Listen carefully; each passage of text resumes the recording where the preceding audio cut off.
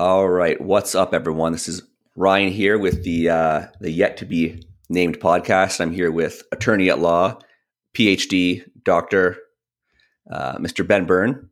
How's it going, brother? Good to have you here. Pretty good, man. You missed one. Chief scientist of NASA, stealing Astrophysicist. Frank Kern's title. Astrophysicist. Exactly. Yes, of course. Yeah. So, I mean, it's good to have you as the inaugural guest here. We're going to get a little bit weird on this podcast, this conversation.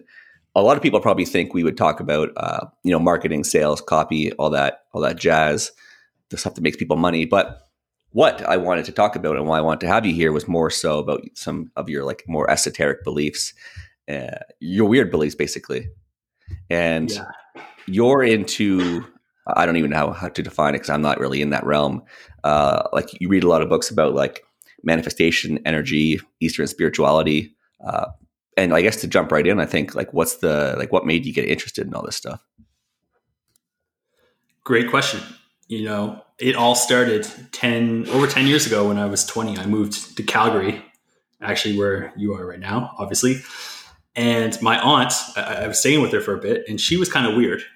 And she was like, "Hey, Ben, you should read this book. It's called The Autobiography of a Yogi." And, at the time I was at a young and impressionable age, and I started reading this book, and it was talking about all kinds of crazy stuff like telepathy and all this weird stuff. If you ever read the book, you would know. But, I started diving into the whole spirituality stuff way back then, like mindfulness and Buddhism stuff. And I got lost way down the rabbit hole before I ever even thought about marketing. And I saw you reading that book a few months back when you actually visited Calgary. That was the same book, right? Yeah. I think in Calgary I was reading a different one. It was Stalking the Wild Pendulum by Itzhak Bentov, who he was... I saw that one, but I thought you had like a blue book. I can't even pronounce the guy's name, but... it's a long name. Paramahansa Yogananda. But anyway, I was reading Stalking the Wild Pendulum, which is funny because my buddy Zulfikar, I'm probably pronouncing his name wrong, he just posted this. It was like a CIA document, which, was from the 80s. They were talking about how they were teaching people to do like out-of-body experiences and stuff. And they kept mentioning this Itzhak Bentov guy's book, which that was the one I was reading when we were out shooting videos in the mountains. Yeah. I do remember that one about the energy levels. So why don't we actually start there and give guys a little primer on this book, because this guy he's way out there, but some of his concepts, like it's like we subconsciously know they're real, they exist, but we just don't know how to kind of verbalize them and put thought to paper. So maybe that's where we can start, is like levels of energy, maybe a little bit about that. Yeah. It was the levels of energy too. I was reading both of them. No. That's because you had both those books there. I kind of skipped books, but yeah, we can start with that one because that one was the one that to me was more interesting. Like even I was kind of taking a look at it. I was like, yeah, this sounds pretty cool. Yeah. So levels of energy. I first heard about that book from, I think probably RSD friggin' Owen of all people. He kept talking about energy, and then I was in a sales training back in March, and the guy who runs it, Eli Wild, he was obsessed with this book. And I was like, you know what, maybe I should read it. And that was when I first bought it. I think I read a book maybe 2 years ago, which is called Power versus Force, which is the same kind of topic.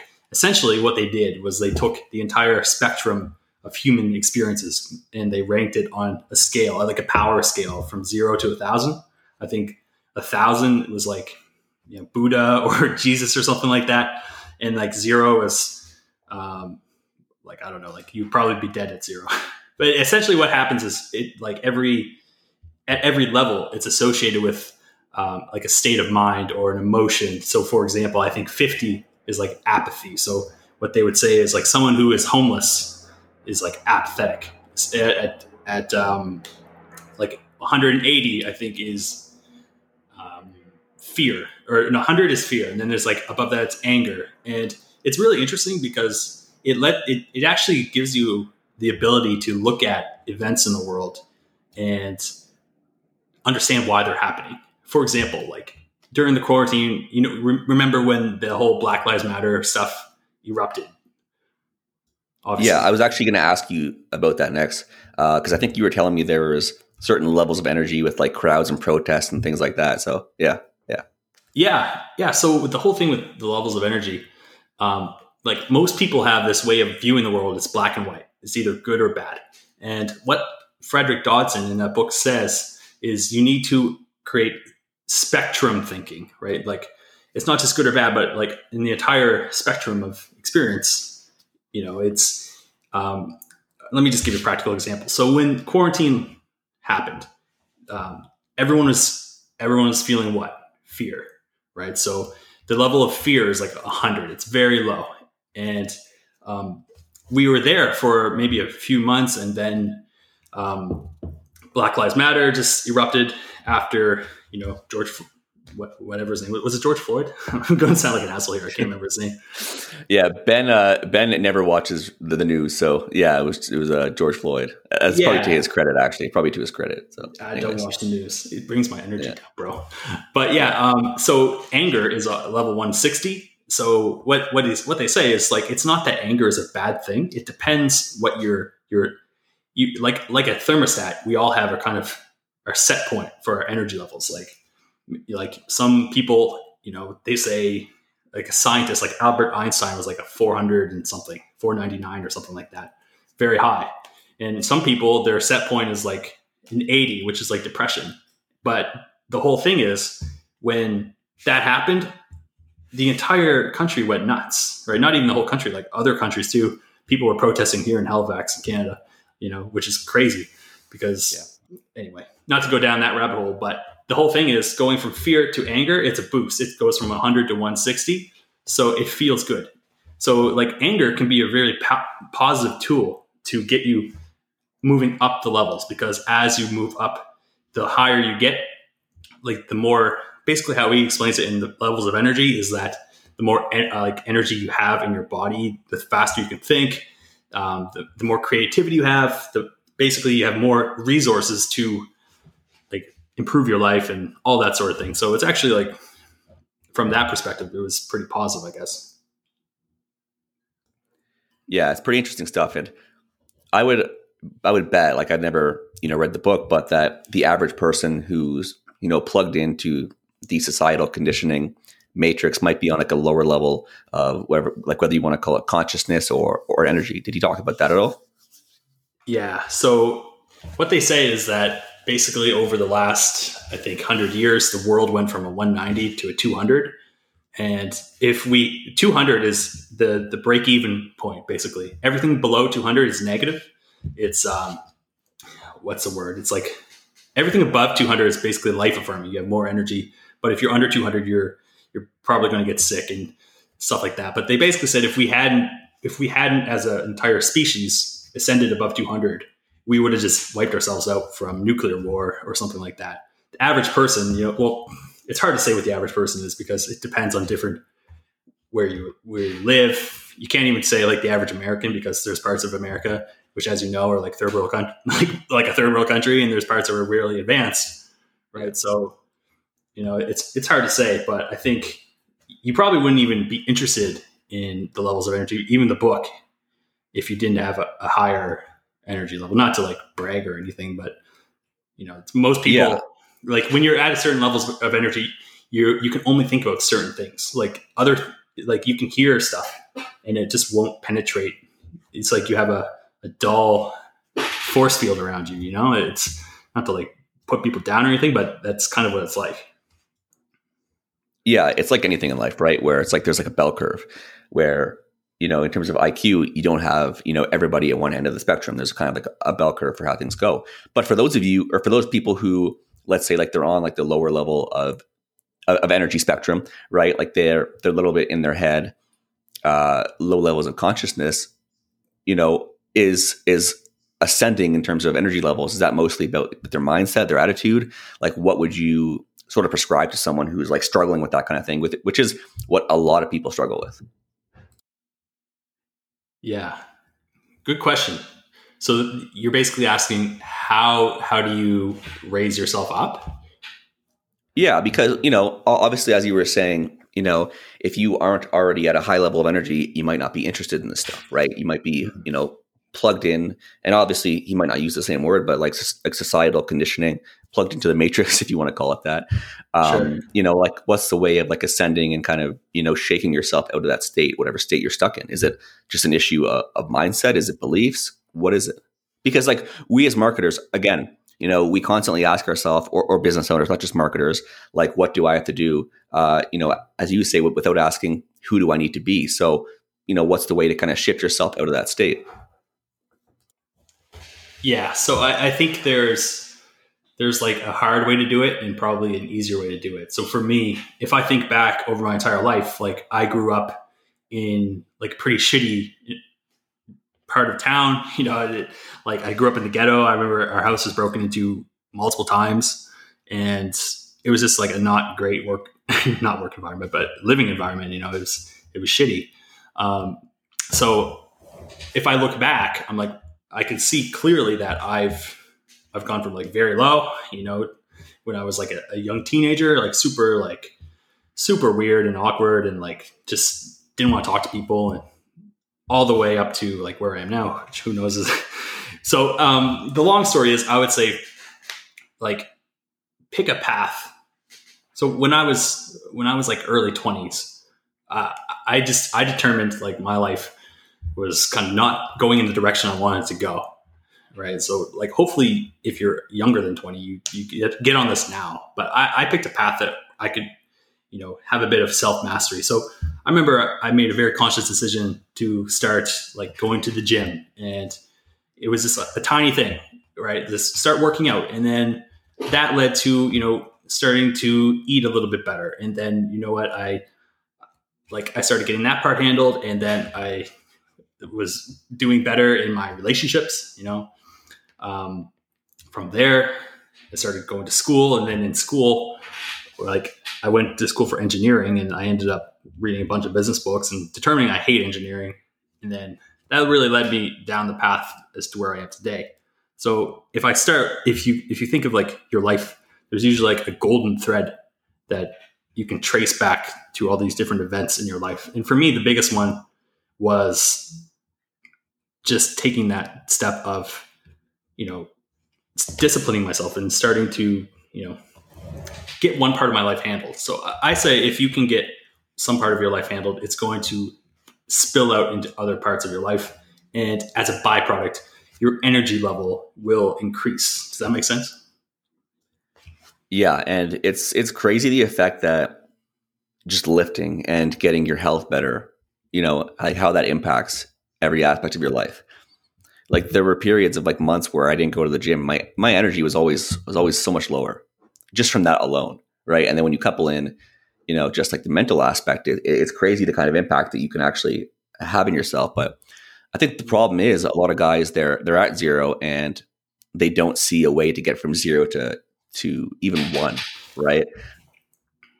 Yeah, for sure. It's like a step-by-step thing where it's like they just don't see a way out, but taking that first step is obviously the most important aspect. Yeah. If I think, I would say I got kind of lucky, as far as the genetic lottery. Like my mom, her, she's, God love her. She's, she has what I would call a poverty mindset, but my dad, he was kind of the opposite. He was always building businesses, and, he was always in sales and just doing big things and traveling. And I kind of got exposed to that at like a young age. So even when, like even as bad as it got for me, I always had this kind of example of what was possible. Because I remember when I was a kid, like a teenager, I would be flying out to Toronto, like in grade 2, and we would be like taking helicopter rides around Toronto, and we would be like going out and renting, like test driving Jaguars and stuff, and just doing really cool stuff. So it's like the whole going from 0 to 1 thing. I didn't know how to do it, but I knew it was possible. I think that's a big thing. Like if you truly believe something is possible, you will find out how to do it. Yeah. So what would you say if someone, doesn't have that kind of a beneficial environment that they're raised in, right? Like let's say because like I wasn't raised in poverty, right? I had a middle class family, but neither of my parents were super entrepreneurial, and they did have a scarcity mindset about things, right? It was all about saving, penny pinching. So what would you say to someone who's starting in that kind of environment? Well, we live in a great time. You have access to some of the greatest minds who have ever lived. There's this cool thing called the library. There's books. There's countless people who talk about money beliefs. I think the biggest thing for me was starting to read people's books like Dan Kennedy, right? Some of his books like No BS Wealth Attraction really was like mind altering in terms of how I viewed money. And, I still think of some of the principles he talked about when like I'm talking to clients today in terms of how to price themselves. So start off with books if you can. If you can pay someone like a coach or a mentor, I mean, that's probably the quickest hack. Yeah.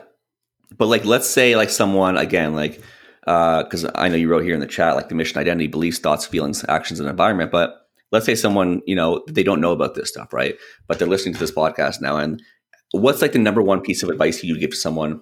And I hate asking these kind of questions, but for someone that is at zero, right? Like, is it just to view things as like in abundance versus scarcity? Like, what's like the number one thing you would tell guys? Yeah, so that's a good question. So it's kind of hard to think in abundance when you're in total scarcity. So I would say the first thing you should start doing is, if you are starting from absolute zero, is start learning a skill. Start improving a skill, whether it's copywriting or whether it's web design or SEO or sales or whatever, some kind of skill like that.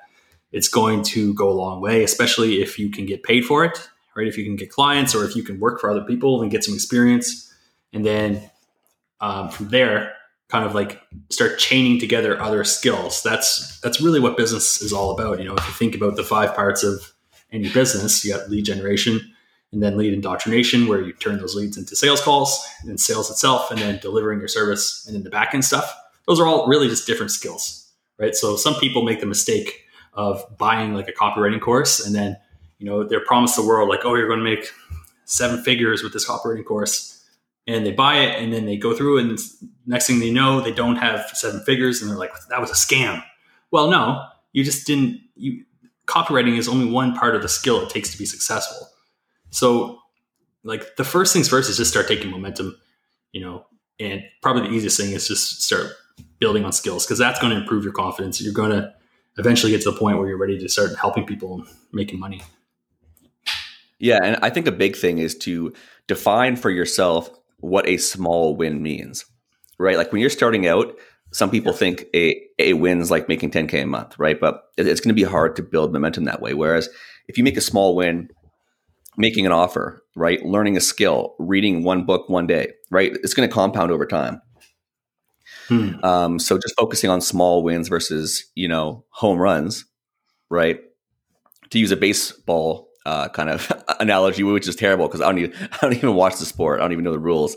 But anyways, yeah. You're making, rather than going for the hole in one, you're making small putts or something. I don't know. I'm not a big sports guy either. Yeah. And I don't even think we have like a hockey metaphor for that. But anyways, what I actually want to go back to quickly because we kind of skipped it was the Eastern spirituality stuff, because I'm pretty interested in it. And I read this book a few weeks back by James Nestor, and he talks about Swami Rama. And I was like, there's no way this is real. Like, this is what Ben talks about. He bullshits me all the time about this kind of stuff. So I guess the thing I would ask to you is like, how much of what you read about Eastern spirituality do you think is based in fact? How much is based in bullshittery? And I guess we can start there because it's a pretty interesting topic, and a lot of guys who are listening to this are kind of interested in that esoteric stuff. So yeah. So when I was 20, like the reason why I got so deep in this is because, like I said, I moved to Calgary, and Calgary is a much higher economic status place than Halifax, right? Like I was suddenly making good money for the first time in my life. Before I was making like, I would work at Harvey's. It's my first job, and flipping burgers or free hamburgers, probably. Yeah, not even. My boss is a prick. And if you're listening to this, fuck you. But yeah, like what I put myself through a thought experiment where it was like, imagine I suddenly just had all the money I would ever need, right? And money was just never an issue for me. Like what else is there to life? Okay, like let's say I have a bunch of kids and I have an awesome family and I've traveled every single place. Well, what else is there? There has to be some deeper purpose to all of this, right? So that's really what even got me started thinking about this. And that was right around the same time that my aunt gave me that book. So it's, for me, it's hard to say 100% what is true and what's not, because there's some, to be frank, like some crazy stuff that you'll read in some of these Eastern spirituality books, especially Swami Rama's books. It's funny you bring them up because I read one of his books a few years ago called The Science of Breathing. Relatively innocent title, but he starts talking about like telepathy and like all sorts of weird stuff in it. Right. So we have to look at the facts. So for example, Swami Rama, they hooked him up to in like a very reputable lab, and he was able to do all these crazy things, which the average person is not able to do. Now, if you look at someone like Wim Hof, he's kind of a modern day example of that. He can do some kind of almost superhuman feats, but he'll tell you and everyone else will tell you that he's basically a normal dude.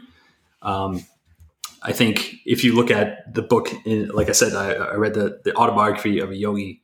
When he died in 1956, his body, it didn't decompose for like 20 days, I think, which is, I'm not sure how long it takes the average body to decompose, but it's probably like 3 or 4 days. You start smelling it at least. And they said for 20 days, you couldn't even smell anything. And then he started developing like a tiny little thing on his nose, like like he was decomposing. But so I think so maybe there is something to it, Like if you read the levels of energy, it goes into all kinds of weird stuff.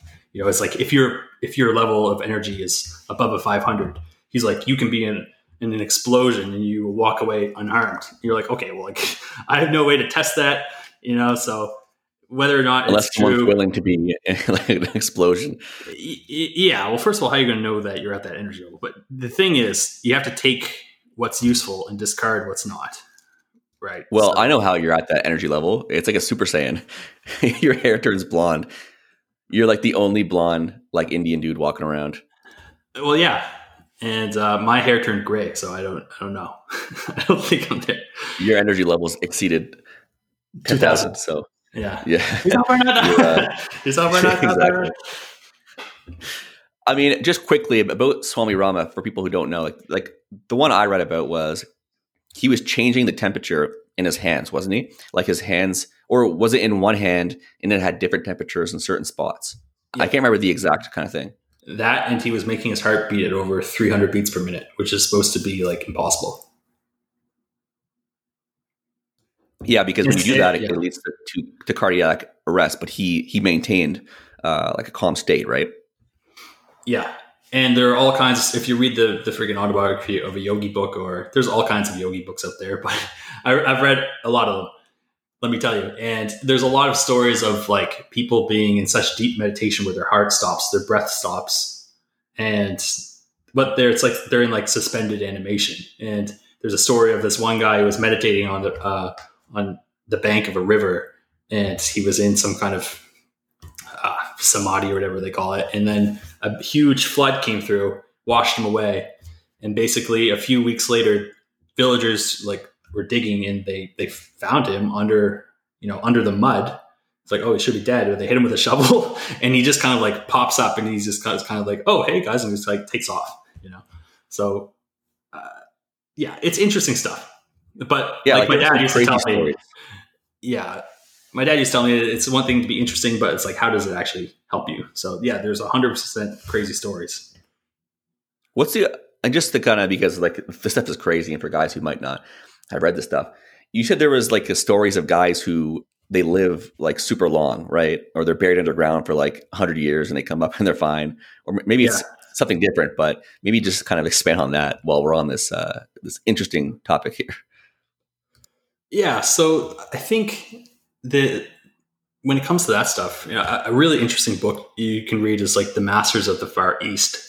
It's broken up into 4 or 5 books, basically about this guy who In the 1800s, they traveled to India. It's like a small team of people from the States, or maybe from London or something like that, and they went to study these masters.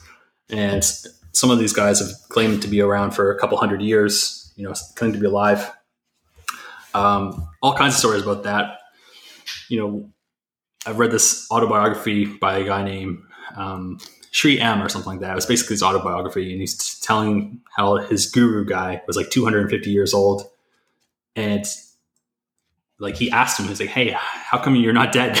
Basically, right? He looked like he was like a 40 or something like that, and he basically said it was a mix of proper diet, which is funny, and Kaya Kalpa, which is like an ancient Ayurvedic practice, which means body transformation. I think that's what the translation means. Yeah, there are like undoubtedly probably some exaggerated claims, but there's also a lot of things that have been proven by science, like in actual labs.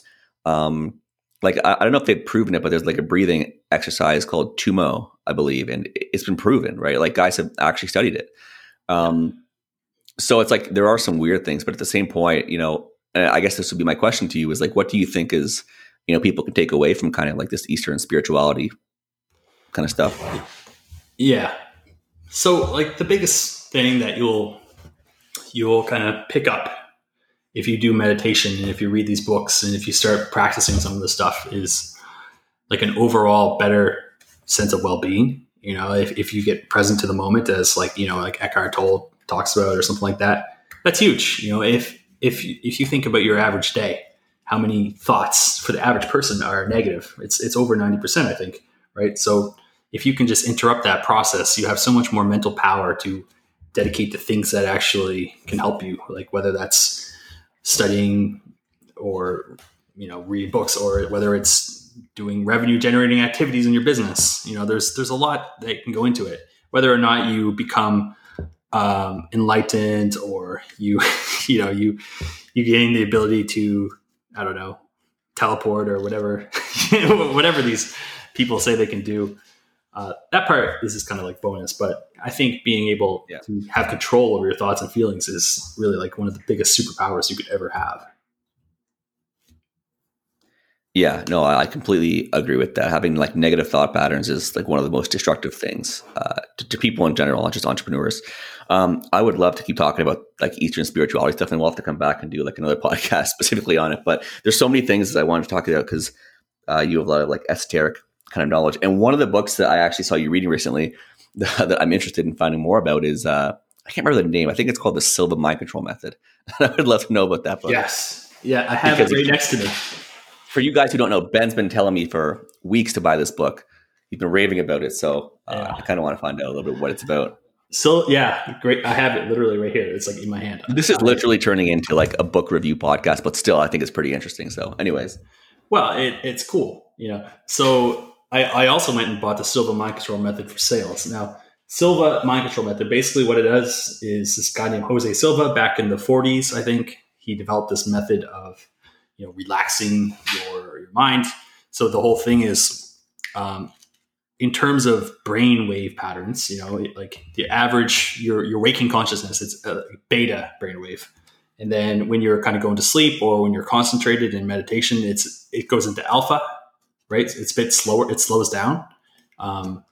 Basically the part of your brain that's constantly talking and it won't shut up. That part of your brain kind of, it doesn't turn off, but it kind of like revs down, right? And then the whole idea of the book is that if you can go into that state, like your best thinking happens in alpha or in theta or delta, which is if you can go, basically what they say is if you can get into those deeper states of mind while you're still awake, usually they happen when you're asleep, when you're dreaming, or when you're in deep sleep, when you do, basically, which is delta, you'll have, it's like super mind control powers. So for example, they say like, if you're in alpha, you can almost have like photographic memory. You can remember exactly, there's stories in there about people who have like had to catch a flight in a few hours and they couldn't find a plane ticket. And then they went and they did like a 10-minute thing to go into their level, as they call it in the book.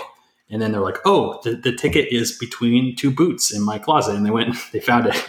It's cool. It's so for like learning things faster, for relaxing yourself, for focusing, I think it's really powerful. And Another book I just read quickly, recently.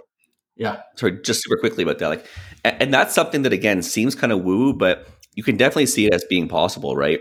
As when you get into a certain kind of mental state, you tap into your subconscious or things that you remember, but you just forgot, because the fact is, like, our mind has to prioritize, right?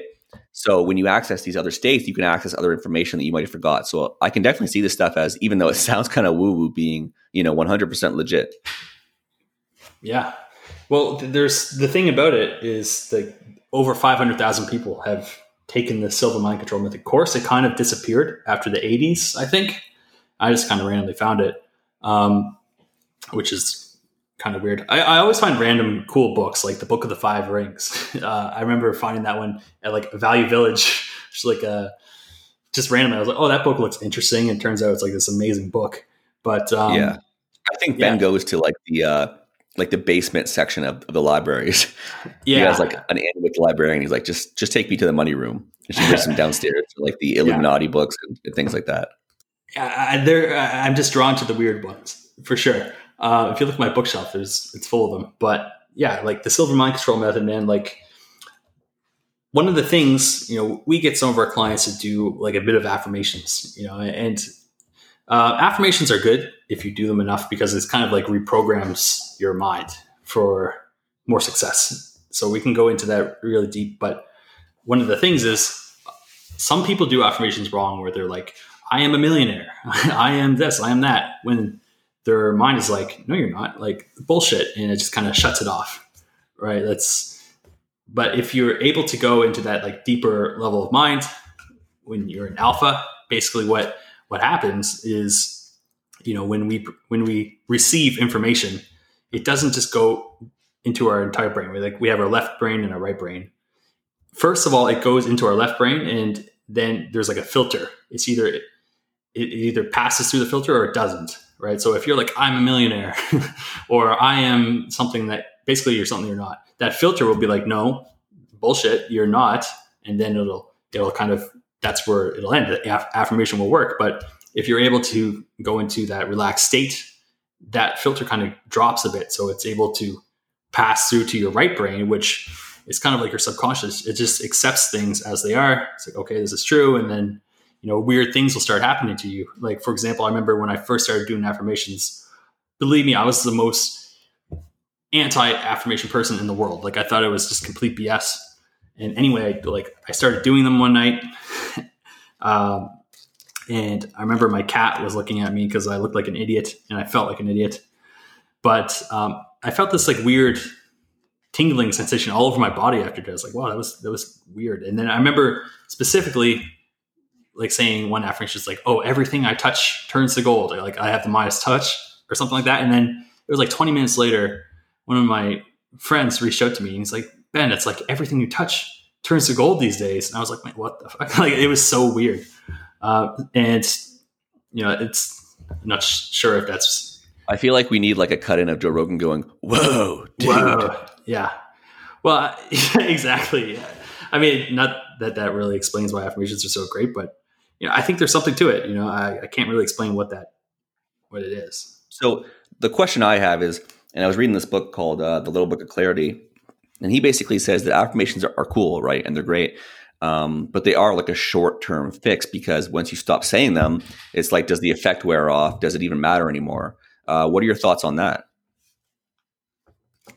Yeah. So like, I think if it's something that you have to continually affirm like every single day, like it's probably not going to work. I think it is a short-term fix, because like we are always, kind of like version 1 of ourselves, and we're trying to get to version 2.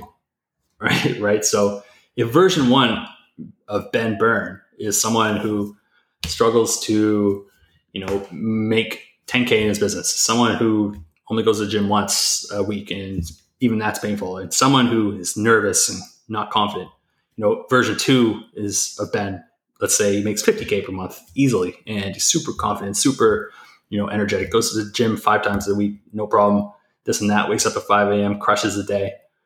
Well, I think affirmations are kind of like a little kickstart to get you closer to that version 2.0. But once you're there, if you're already making the 50K per month or whatever the number is or whatever it is, your goal is, it doesn't make sense to keep doing the same affirmations. Like, yes, it's just like, it's just kind of like your new normal, right? It's not like I would affirm every day that I'm a human being and my name is Ben, right?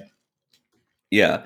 And I think one of the things that people have to focus on too is, like affirmations are great. I'm not saying they're bad. Obviously they work. We recommend them to our clients, but it's just to learn to make better internal decisions. Like when you have a thought, instead of just letting that thought affect you, it's like asking yourself, why do I have this thought and what's the correct thought? And kind of going through these internal processes as more like a long-term fix than affirmations. But just to go back to the different kind of brainwaves, right?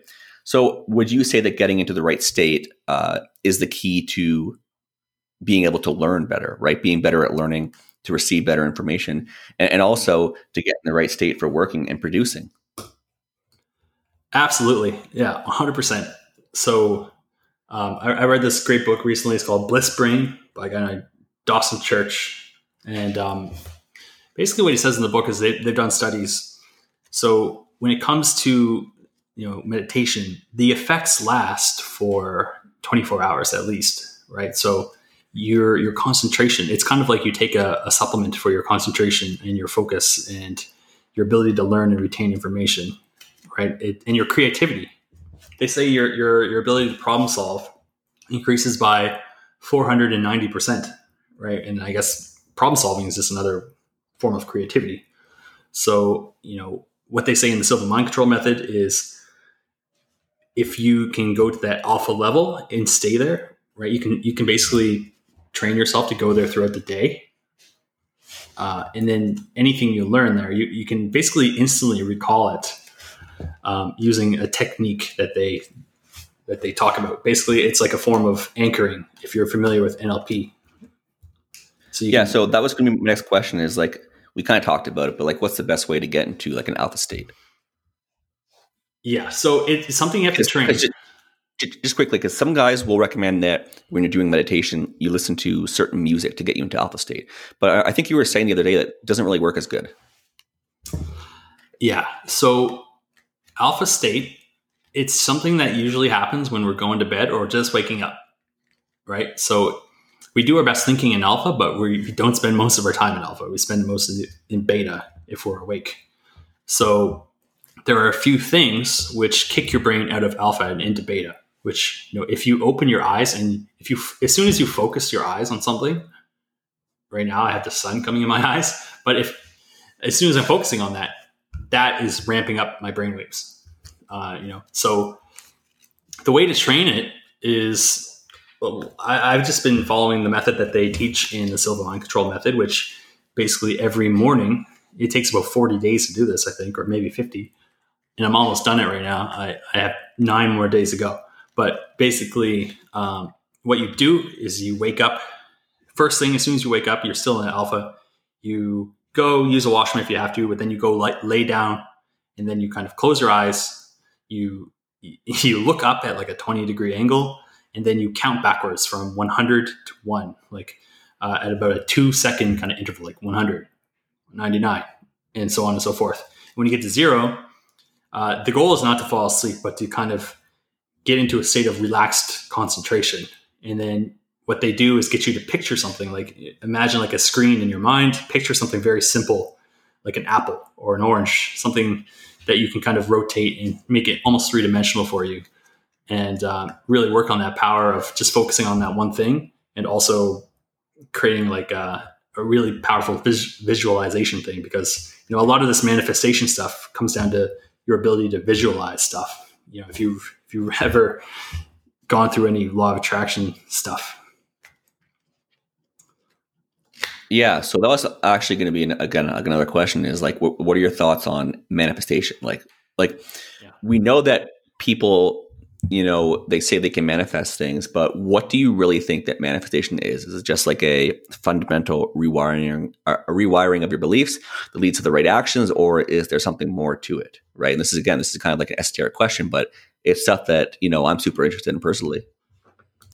Yeah. So if I think about the book Levels of Energy, they say, he says a lot, it's more of like, rather than when it comes to goal setting, there's two ways to achieve a goal. One, you can focus on the things you have to do, or two, you can focus on the person you need to be to attract that situation into your life. Personally, I haven't really experienced, well, that's not true, but I haven't totally experienced, rewiring my beliefs and suddenly making more money. But what I found is that you can give two people the same scripts, the same tactics, the same strategies, and they can get radically different results. And the reason why is basically because it comes down to who they are, right? So one person, you might give them the exact same sales script as another guy, but they might be nervous. They might not be confident in themselves. Their energy might be weird. They might have weird thoughts going on. They might be distracted, right? The other person might be present 100% fully in the moment. They might be, calm, assured, they might have all that stuff going for them, and they're completely different results.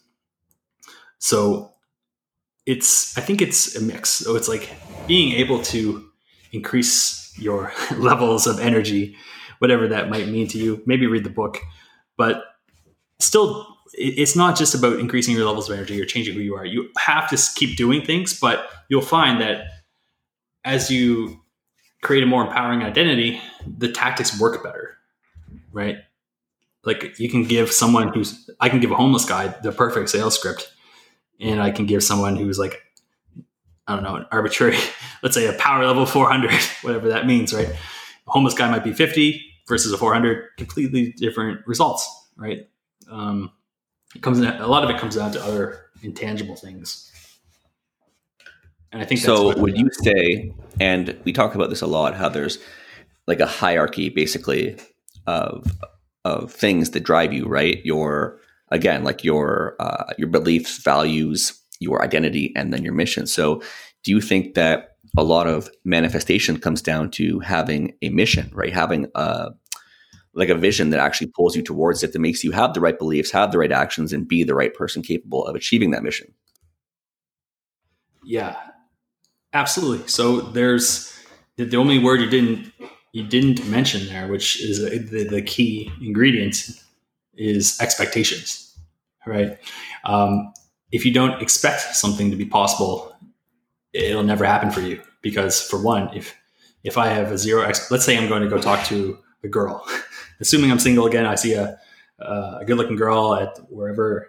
If I don't expect that she might be potentially interested in me, I would never go over and talk to her, right? It's likewise, if I never expected that I can make like $1 million business, I would never start. So there's three things. One, you have to have desire, enough desire that, yes, I actually really want this result, whether it's to get in great shape, get a great girlfriend or wife or whatever, or to make a lot of money in business. Start with desire. Everyone seems to know that part.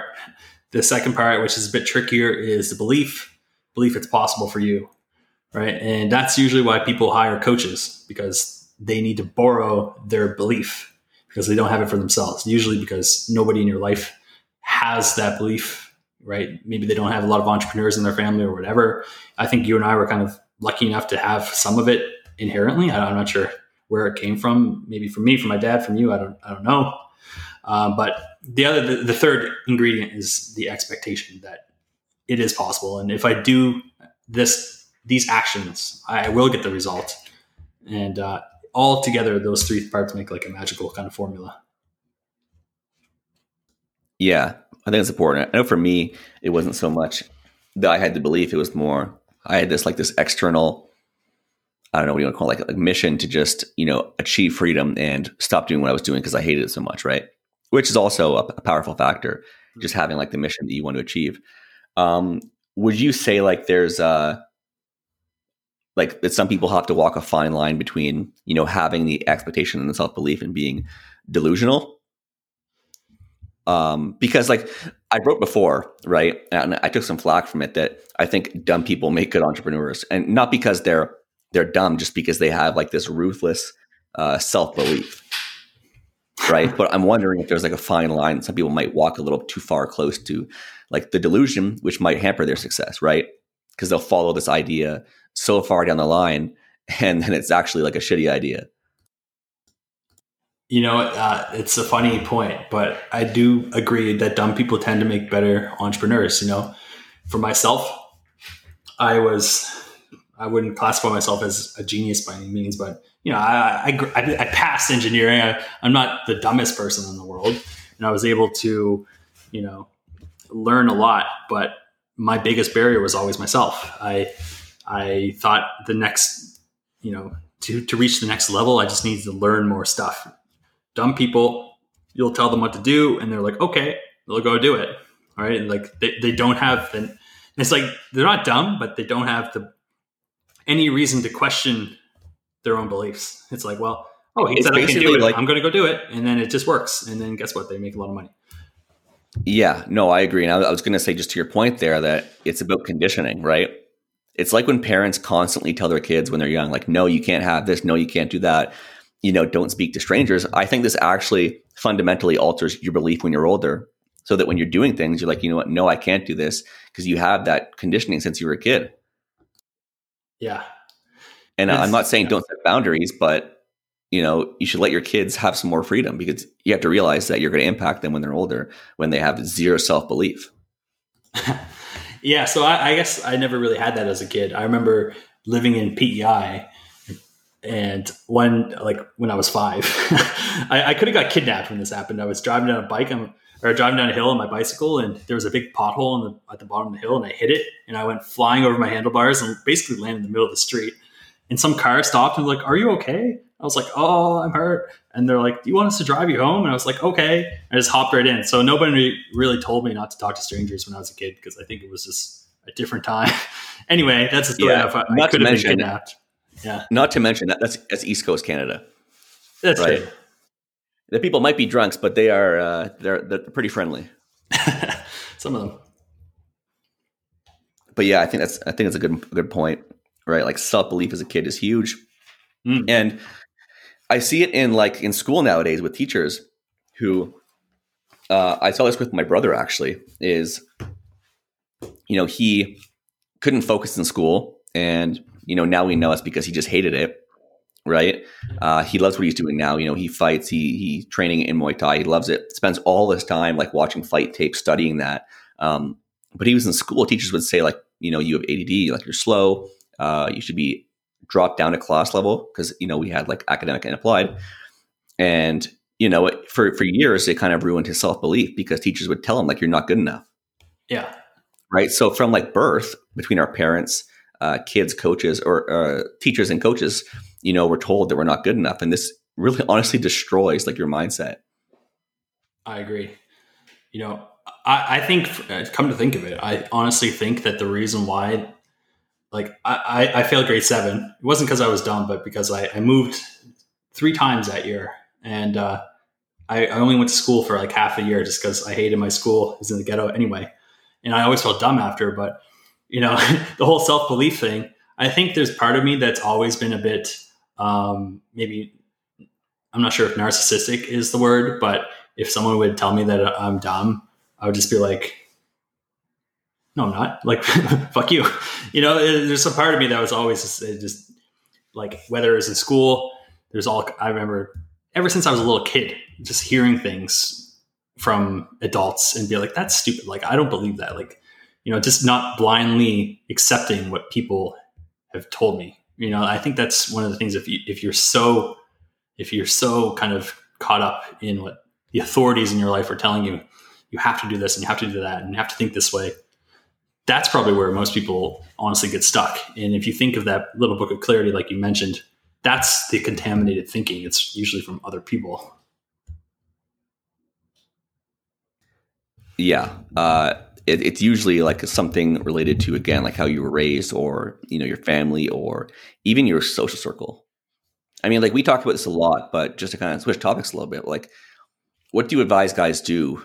And, who have like a group of friends who's not like super, like, they aren't super motivating. They don't push you to greatness. They kind of laugh at you when you say you're going to do X, right? And X being built business or whatever. Like, I know you have a group of friends who aren't building businesses, right? Just because it's like your time off from work. But what do you tell guys who are like super who are in a super toxic circle?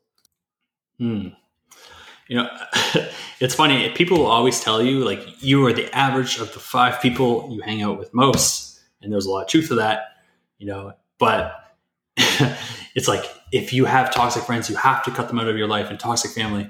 I think entrepreneurship is a bit of a cult, because if you look at a cult, most of them will tell you anyone who doesn't believe in the flying spaghetti monster is a non-believer and you have to cut them out. So I would say just like understand and set, like you mentioned earlier, boundaries. All right. So like when you're with those friends, understand you're not going to talk to them about business stuff. Maybe you're just going to shoot the shit, go get drunk on a weekend, or, whatever you like to do. But then find people who are going to kind of support you and have similar goals, and they're on the same kind of path. I think that there's a lot of value in that. Yeah, no, I completely agree. And one of the things that I'm big on too is like, I'll be friends with guys who might not excel at business, but excel in other areas, right? They're super in shape, fitness guys. They're good fathers, good parents. They excel in other areas because like that's how you become a well-rounded person, right? Like there is something to be said about being in a good echo chamber, like if you're in like an entrepreneurial community, but you have to become a well-rounded person. Otherwise you're going to be like Mark Zuckerberg, right? Super rich, but he's a complete dork, right? Probably doesn't excel in other areas of his life. He's not in shape. He's probably a weirdo, right? So it's important to kind of block. We're about to get blocked. Yeah. We love you, Mark. He already has enough reasons to block me, and now he's going to block me again. But no, like, you want to be a well-rounded person and surround yourself with friends who are like that. But there is also something to be said for like, if you're just starting out, I would probably be a bit more ruthless about cutting off bad friends, toxic friends, who are not going to kind of push you to do great things. But after you get established, right, you can be friends with people who aren't, excelling in business. Well, yeah, it's kind of like if you were trying to blast off a rocket ship. When you think of starting a business, it's kind of like you're starting from ground zero. You got a lot of pushing to do, and anything on a rocket ship that's increasing the drag needs to go, right? So whether that's your friends or your shitty habits or any number of things, your environment. Maybe you live in a crack house. I don't know. You got to make an effort to fix that first. And, the more you can cut out, the more negative inputs you can cut out of your life, the faster that rocket ship will go. Right. And then, once you get to the part where you hit the orbit, where your business is kind of, it's not starting out, but you're making a good income every month. Sure. Maybe you hang out with them once a week if you want, or not once a week, but like from time to time. But if they're total assholes and they're always like putting you down and stuff, just, for sure, cut them out. Yeah. And, this actually goes back to another topic I was talking about yesterday it's kind of like a weird segue, but you'll get me in a second, is like the concept of open loops. And if you don't know what those are, they're basically like mental contracts or just contracts that you haven't closed yet.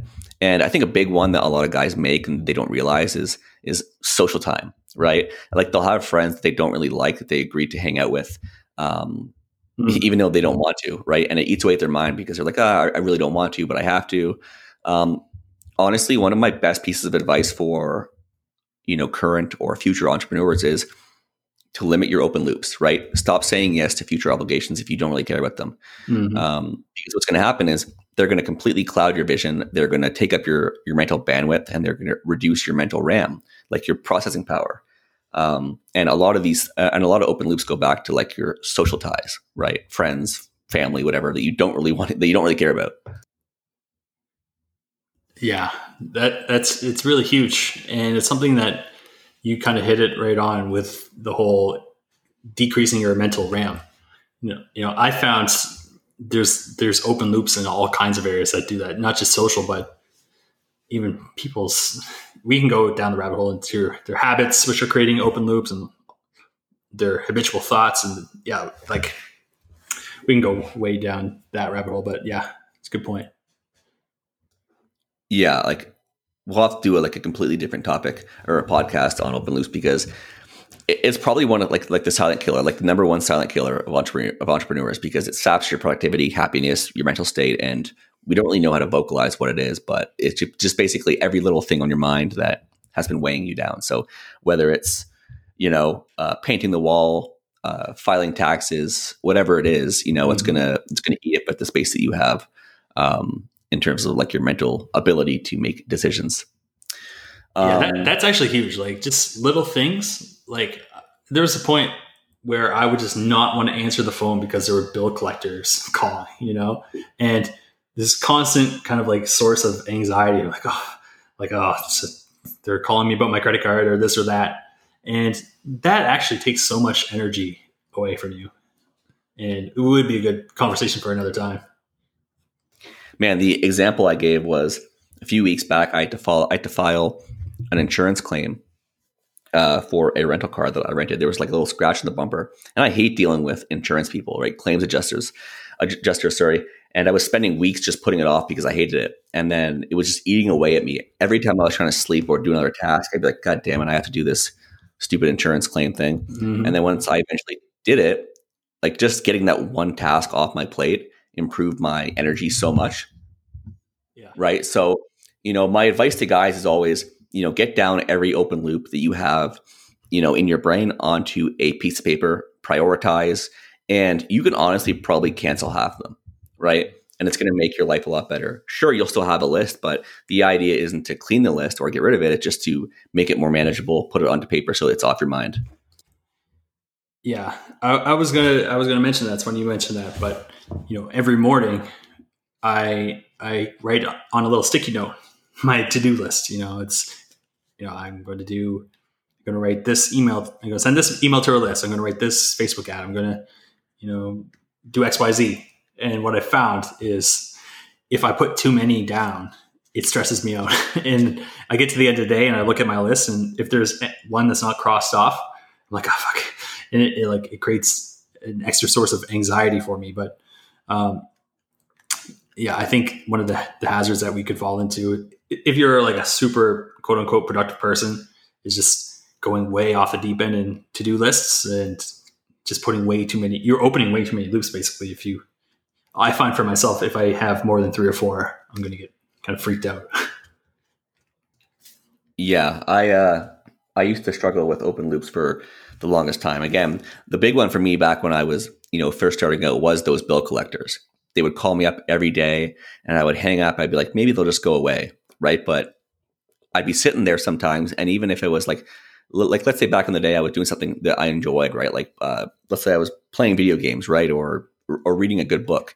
I would be sitting there happy. And then all of a sudden I would get this thought about a bill collector and I'd be like, oh God, and it just ruins my energy for the rest of the day. So even though like open loops are a pain in the ass to deal with, you're going to be much better off if you just get them on paper, deal with them as soon as you can, right? It's going to make your mental, it's just going to clear a lot of mental space, make you a lot happier. I guess one more thing I want to talk about before we hopped off, because it's been 58 minutes and Ben and I actually have a coaching call in like 3 minutes, is maybe talking a little bit about, like energy management versus time management and some productivity stuff, because a lot of guys who might be listening, they have all these great business ideas, but they don't know how to execute because there isn't enough time in the day. They aren't running efficiently. They aren't being productive. Mm-hmm. So maybe, talk a little bit about that. Yeah. So energy management versus time management. It's, you're the one who's gone deeper in this stuff than I have. But I would say from my own experience, there's obviously certain tasks which are easier to do than others. Even if I go, let's say I plan out my full day in the morning or the night before I start work, I'll look at my list and let's say I put a number beside each task. Like I want to do this. This is the first thing I have to do. And then this one's the second thing. And this is the third. Usually it goes in terms of what are the revenue generating activities, which ones are going to actually put money in the bank. Even if I put, let's say writing content as 4th or 5th, sometimes I'll still do that first, So I think for myself and for other people, sometimes we can get in the trap of just, I'm not sure this is exactly going on the same topic as what you suggested, but just doing things which aren't direct needle movers just because it's uncomfortable or something. And it, I don't know, maybe explain a little bit about what you had in mind.